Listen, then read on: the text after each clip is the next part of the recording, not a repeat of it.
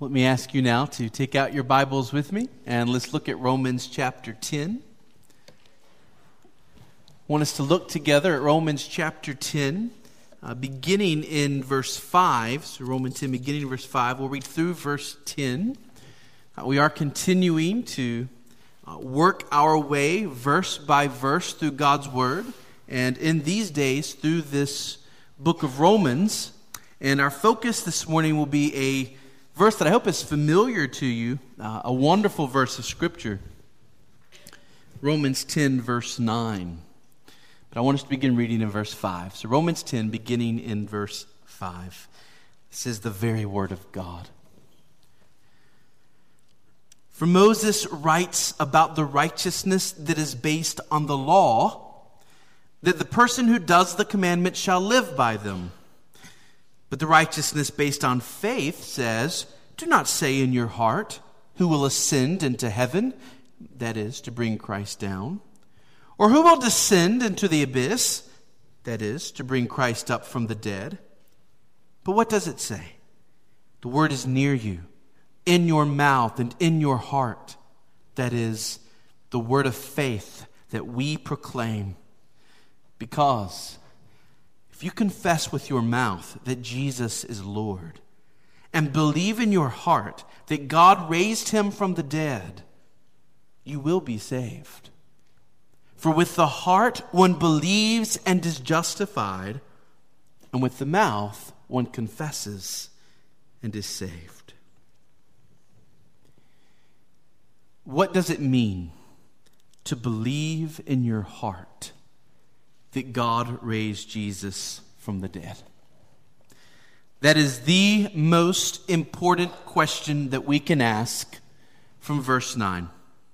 It's the question that this verse demands us to answer. The verse begins by telling us to confess with our mouths that Jesus is Lord. And we're going to have much to say about that. But at the end of the day, that confession is only a true and sincere confession if it is rooted in the heart.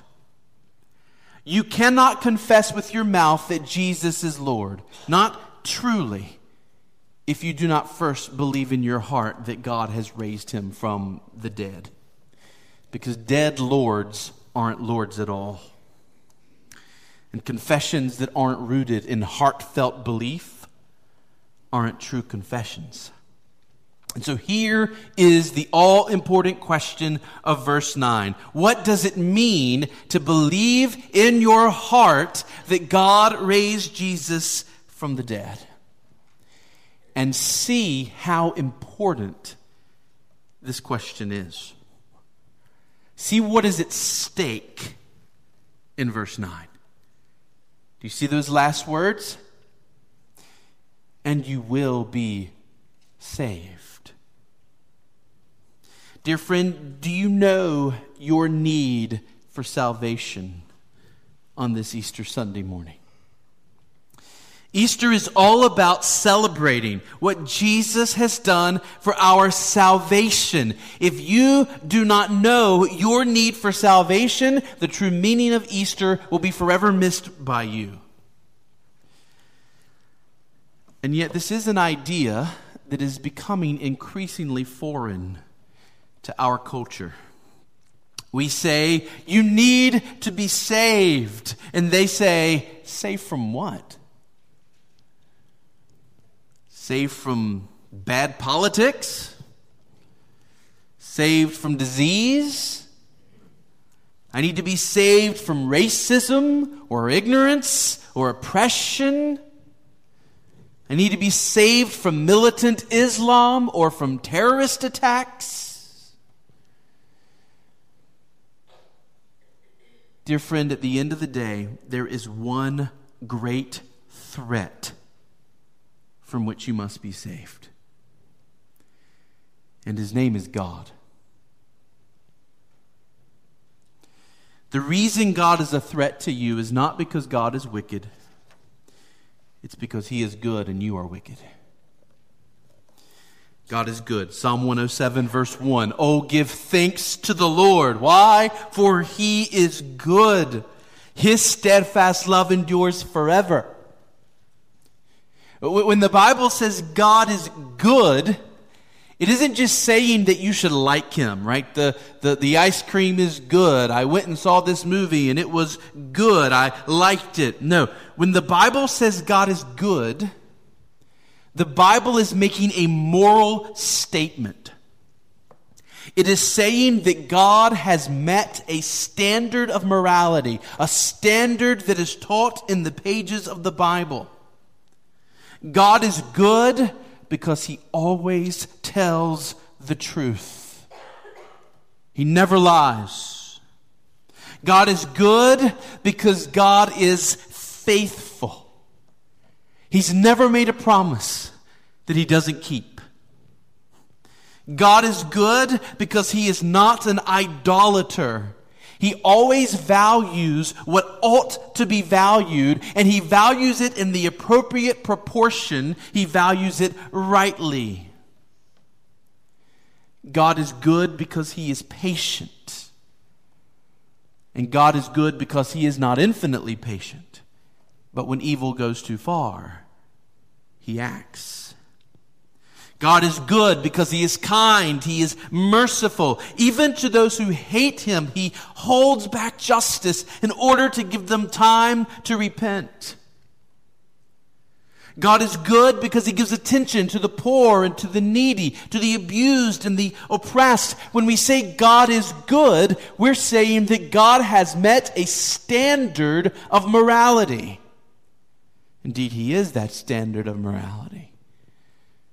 God is the very definition of goodness. But what about you? And what about me? How do we measure up against the Bible's standard of morality? God is good because He always tells the truth. How about you? Can you say with God that you have at all times and in all things always spoken the truth? Or must you not admit right here, right now, that you are guilty of telling lies, perverting the truth, manipulating the truth by only telling the part that serves you? Are you not guilty of having helped spread false statements about others? Or of flattery, or of slandering others, or of exaggerating the truth about yourself in order to boast and make yourself look better? A person commits murder, he is a murderer. A person tells lies, he is a liar. And dear church, we sit in this room this morning as a bunch of liars. We have all fallen short of the standard of goodness, the standard of morality taught in the Bible. We are, by very definition, wicked. What about murder? The unlawful taking of life. The Bible is clear that the sin of murder begins in the heart as an attitude that doesn't value life as highly as you ought, whether it's your life, whether it's the lives of others. Have you been mindful of your own health? Always taking care of your own body, eating properly, getting enough sleep, exercising, doing what you can to prevent sickness and disease? Have you been a peacemaker among others? Have you loved everyone that you've ever met, being quick to forgive, doing all that you can to help your neighbor?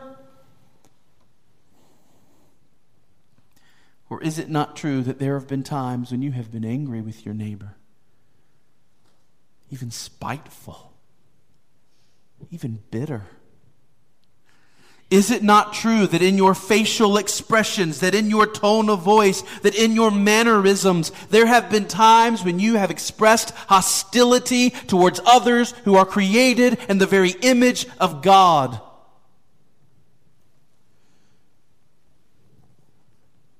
Could it be that you've even at some point become violent towards another person? Friends, all human history, your own conscience, reason and logic, and the very Word of God all stand together in saying that you and I are sinners. We are wicked. And because God is good, He cannot allow our wickedness to go on forever unchecked and unmet. There must be a day when God will put an end to our wickedness. There must be a day of justice. There must be a day of reckoning. And there will be. Romans 14 verse 10, we will all stand before the judgment seat of God. When the all-knowing, all-powerful, holy, holy, holy God is for you, there is nothing more wonderful imaginable. But when the all-knowing, all-powerful, holy, holy, holy God is against you, there is nothing more terrible that you can imagine. And so I ask, do you know your need for salvation? Does every person in this room understand that we need to be saved from hell? We need to be saved from the righteous wrath of a good God barreling towards us. And that if we are not in Christ, we are not safe. When God ends your life, or when Jesus comes back, whichever comes first, God will show His justice by paying us back fully for every wicked thing we've ever done. And if we're not in Christ, we will suffer for every sin. And since your every sin was committed against an infinitely good and pure and glorious God, dishonoring Him, the just punishment will be infinite suffering in hell. Anything less would be a travesty of justice. Churchgoer, what is your condition this morning? Are you safe? Kids, teens who've grown up in church, the faith of your parents will not save you. Are you safe this morning? Now you see why this verse is so important. Believe in your heart that God raised Him from the dead, and you will be saved. So this is really important. What does it mean to believe in my heart that God raised Him from the dead? I need to get this right. What does it mean? Well, very quickly, let me just knock out of the way two common but wrong answers. Number one, it does not mean acknowledging the fact of the resurrection. Believing in your heart that God raised Jesus from the dead is not the same as simply acknowledging the fact of the resurrection. And don't get me wrong, the resurrection is a fact. The surest evidence we have is the fact that God Himself told us that the resurrection happened. But even for those who doubt God's word, there is abounding historical evidence to show that what we are celebrating today really happened. Something happened to those disciples that radically transformed them. Because according to all accounts, when Jesus was arrested and being put on trial and being crucified, His disciples were fleeing like scared little boys. These were simple Galilean men. At least 7 of them were fishermen. Another, a tax collector. The disciples were not soldiers ready to fight. The disciples were not trained preachers ready to start a new religion. These were simple men. And yet something happened after the death of Jesus that changed them radically. The same Peter, who was too scared for his life to even admit that he knew Jesus on the night of Christ's death, 40 days later is preaching the gospel to thousands on the day of Pentecost. What is your explanation for what happened to the disciples? The explanation that they give is that Jesus Christ rose from the dead. Yes, the Spirit came in power. Yes, the day of Pentecost happened. But before any of that, the chief reality that transformed these simple Galilean men was that they saw the risen Lord. Doubting Thomas saw the holes in the wrists and the hole in the side, and was convinced, my Lord and my God. The idea that the disciples made up the resurrection of Jesus is preposterous because they went, each and every one of them, to their deaths, declaring that Jesus Christ had risen from the dead. This was the chief reason they were martyred. In different places, in different horrific ways. And all they had to do was acknowledge, we made it up. We stole the body. We lied about it. And yet everyone, when the blade was at their throat, held fast to what they had seen. And they called themselves witnesses. Witnesses. How do you explain the conversion of Saul of Tarsus, the man we know as the Apostle Paul? This man was a Christian killer. This man was actively pursuing believers in order to arrest them. And suddenly this man who hated Christianity is preaching Christianity. What happened? His explanation, I saw the risen Lord Jesus on the road to Damascus. And Paul said, from that moment on, nothing else compared in my life to knowing him. Why in the world would Paul have made up the resurrection? He was in the middle of an incredibly successful career. He was sitting at the feet of the greatest Jewish Pharisee of the first century, Gamaliel. He was on his way to big things. And when Paul became a Christian, he lost his reputation. He lost his job. He was persecuted in every city. He was stoned, he was whipped, he was imprisoned, and he was ultimately killed by Nero. Why would Paul make up the resurrection? The only explanation for Paul and the other disciples becoming who they did is that they really believed Jesus Christ was alive. Frankly, this is why Christianity exploded in the Roman Empire. It is chronological snobbery to assume that all of those people coming to Christ in the first centuries of the Roman Empire were gullible idiots who would just believe any old tale they were told.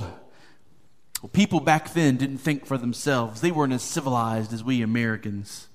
It's a bunch of junk. The reason people were coming to Christ in droves is they were becoming truly convinced by the testimony of witnesses that Jesus rose from the dead. Paul says this in 1 Corinthians 15, writing, by the way, depending on how you date it, either 53 or 54 AD. Okay? 53 or 54 AD, so no more than 20 years after the death and resurrection of Jesus. And Paul says, I delivered to you as of first importance what I also received. That Christ died for our sins in accordance with the Scriptures. That he was buried and that he was raised on the third day in accordance with the Scriptures. And that he appeared to Cephas, then to the 12, and then he appeared to more than 500 brothers at one time. Most of whom are still alive, though some have fallen asleep. In other words, Paul makes the claim to the church in Corinth 20 years after the death of Jesus that Jesus was seen by over 500 people as well as the disciples. And since in that day people were counted by head of household, and since Paul uses the masculine brothers, many believe this number doesn't even include the women and children who saw it. And Paul tells the Corinthians when he writes this, most of those people that saw him are still alive. Folks, Corinth was a trading town. It was a business town. It was a town where people traveled outside of Corinth from city to city. There was no reason why people receiving this letter from Paul would not go and verify on their next trip through Jerusalem. And Paul's inviting them to do so. Luke tells us about the men on the Emmaus Road who saw the risen Lord Jesus Christ. He tells us that one of those men was named Cleophas. Cleophas was well known in the early church for decades and as a witness to the resurrected Lord Jesus Christ.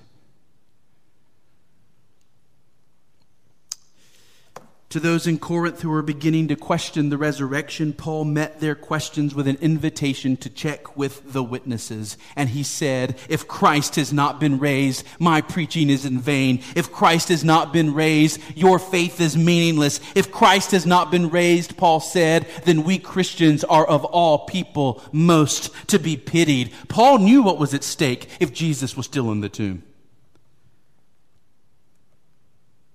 And he wasn't afraid to say, go check it for yourself.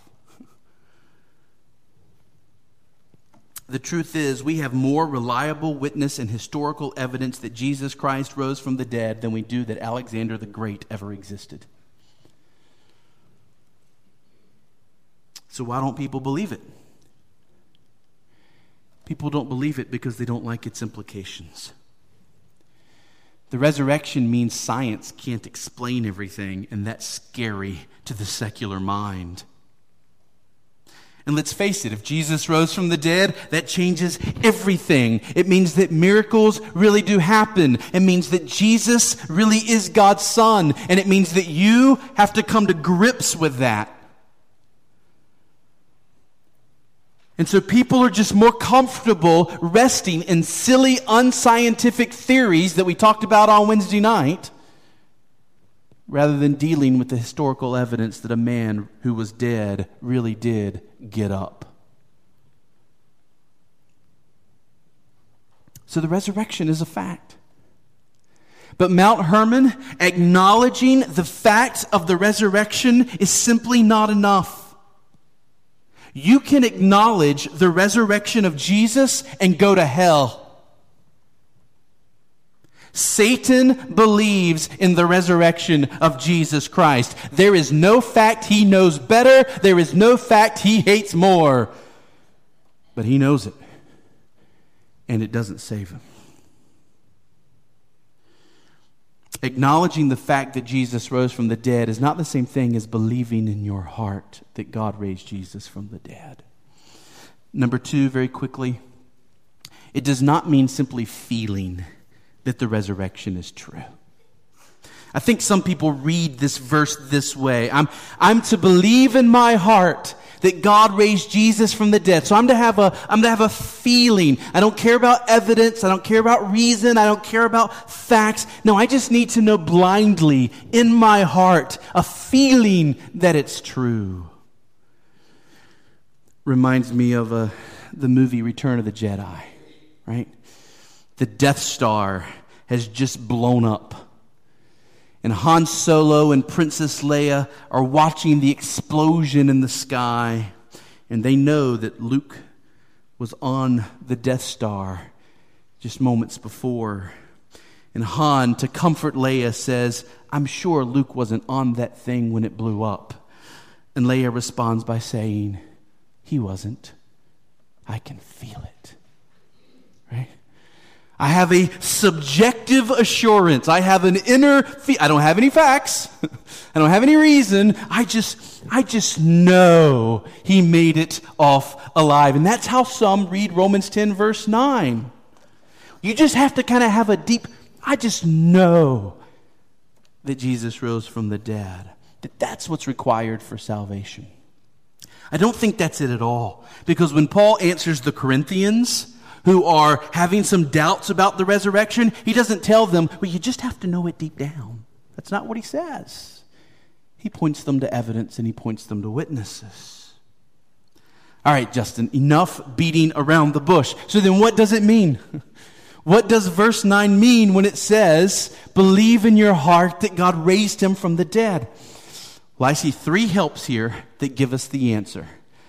Okay? Why am I going to show you the helps? Because I don't want you to just take my word for it. Your faith doesn't need to be based on what Justin says.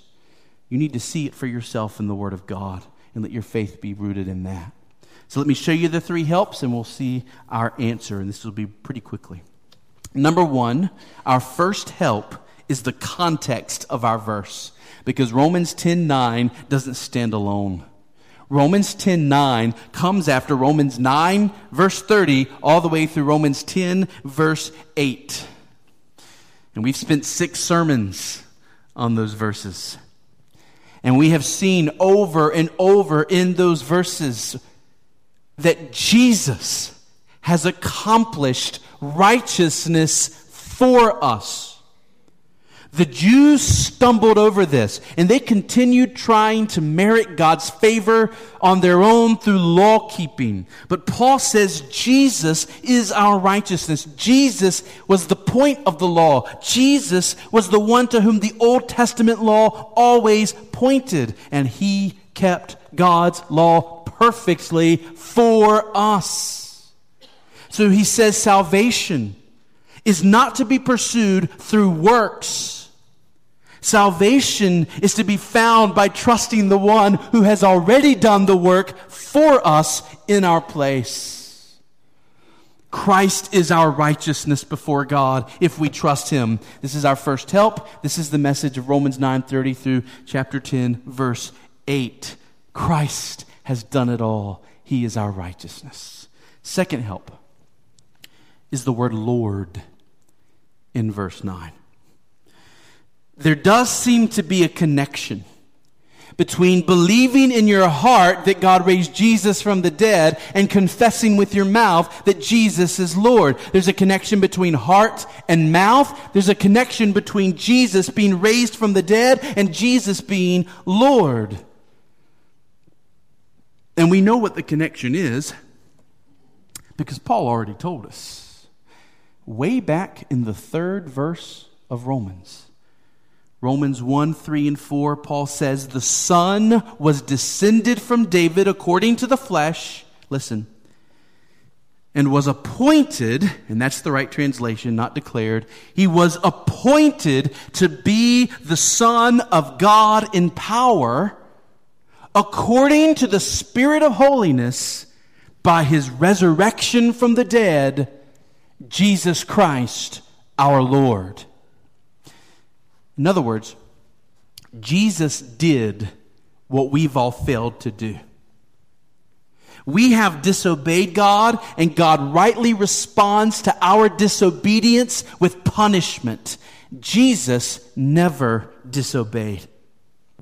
Jesus did all that his Father called him to do, and he did it perfectly, even when it meant incredible suffering, even when obedience meant going to the cross.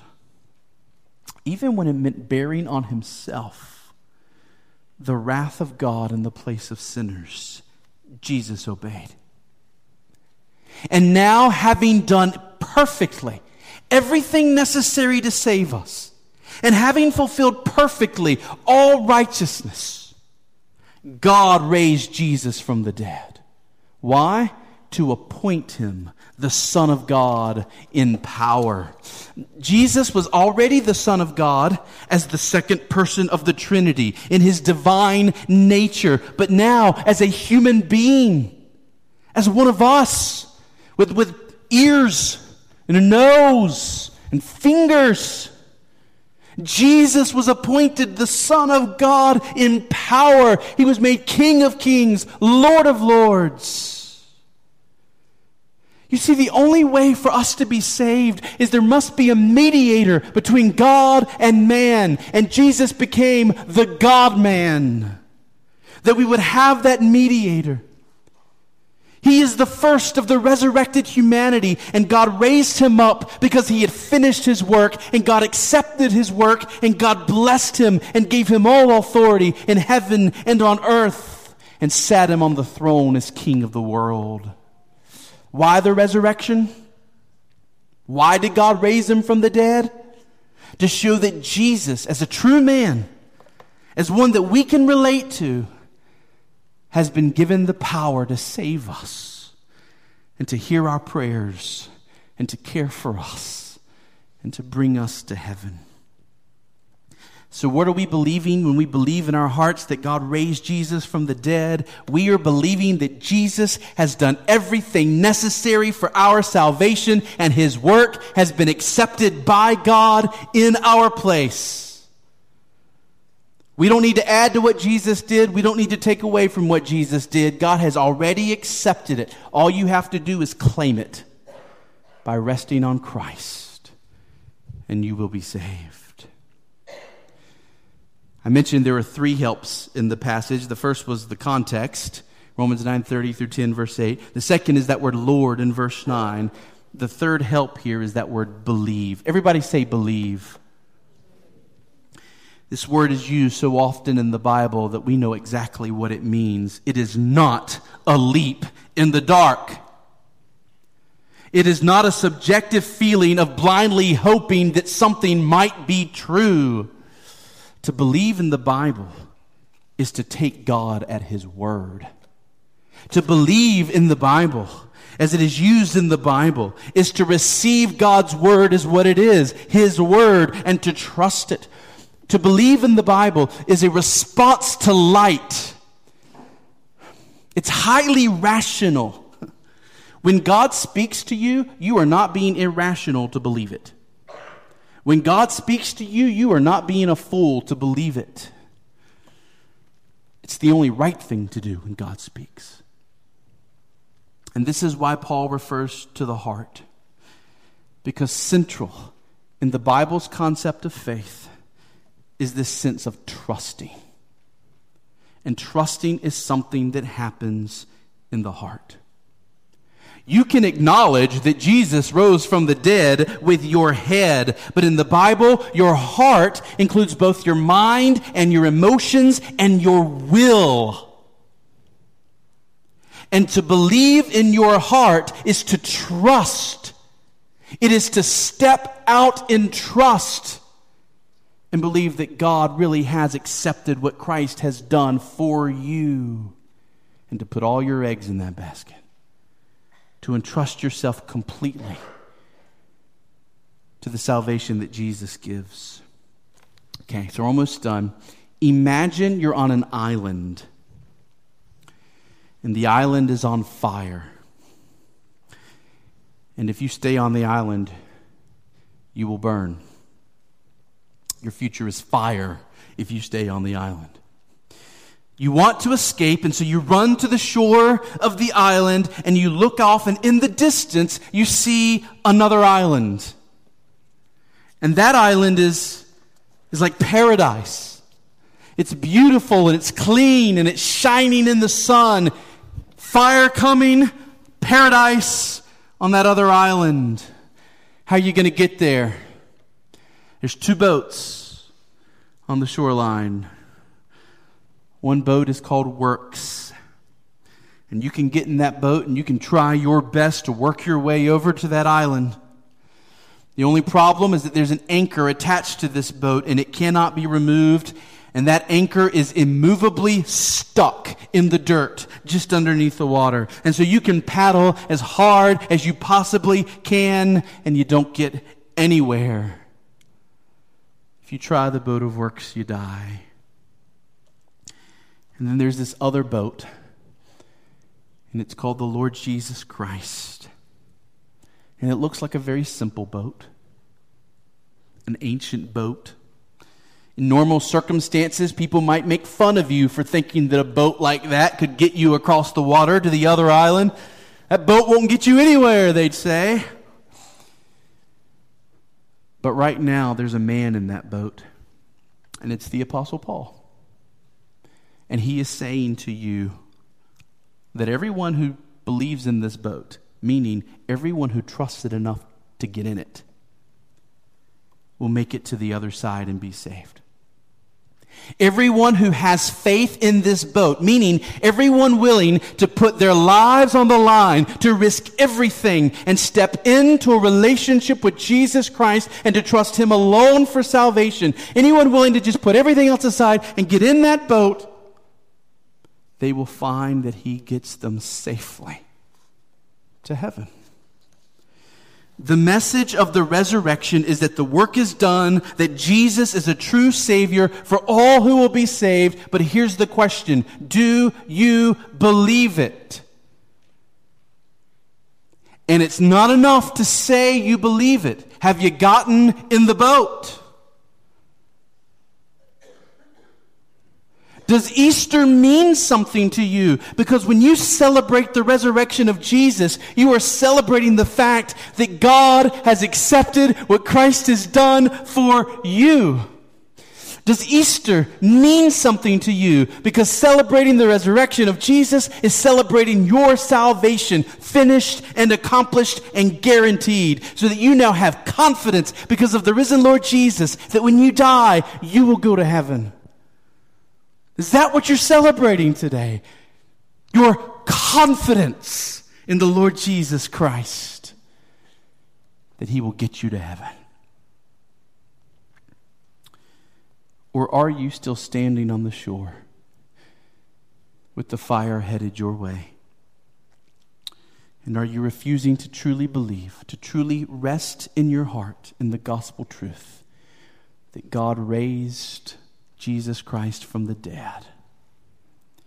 The message this morning is simple. Will you believe? It's the most important question in the world. It's an inner act. You believe in your heart, but we solidify it in our own hearts and before God and before others when we are baptized in the name of Jesus Christ. And as we go under the water and as we come up out of the water, we are declaring that the death, burial, and resurrection of Jesus Christ are my hope of heaven. Have you believed? Have you been baptized in the name of Jesus? Are you counted as one of His resurrection people?